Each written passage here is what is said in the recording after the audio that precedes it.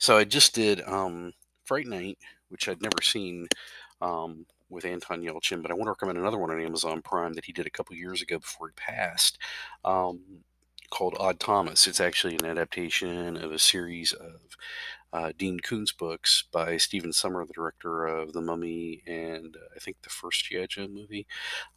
It's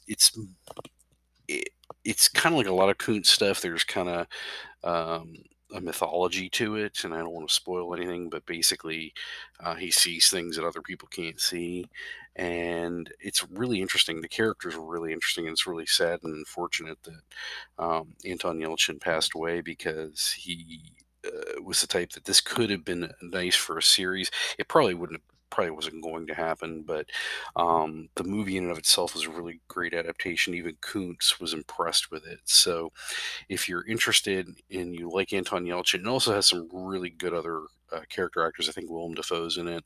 So it's got some really good work in it. It's really well directed and totally worth your time. Check out Odd Thomas on Amazon Prime.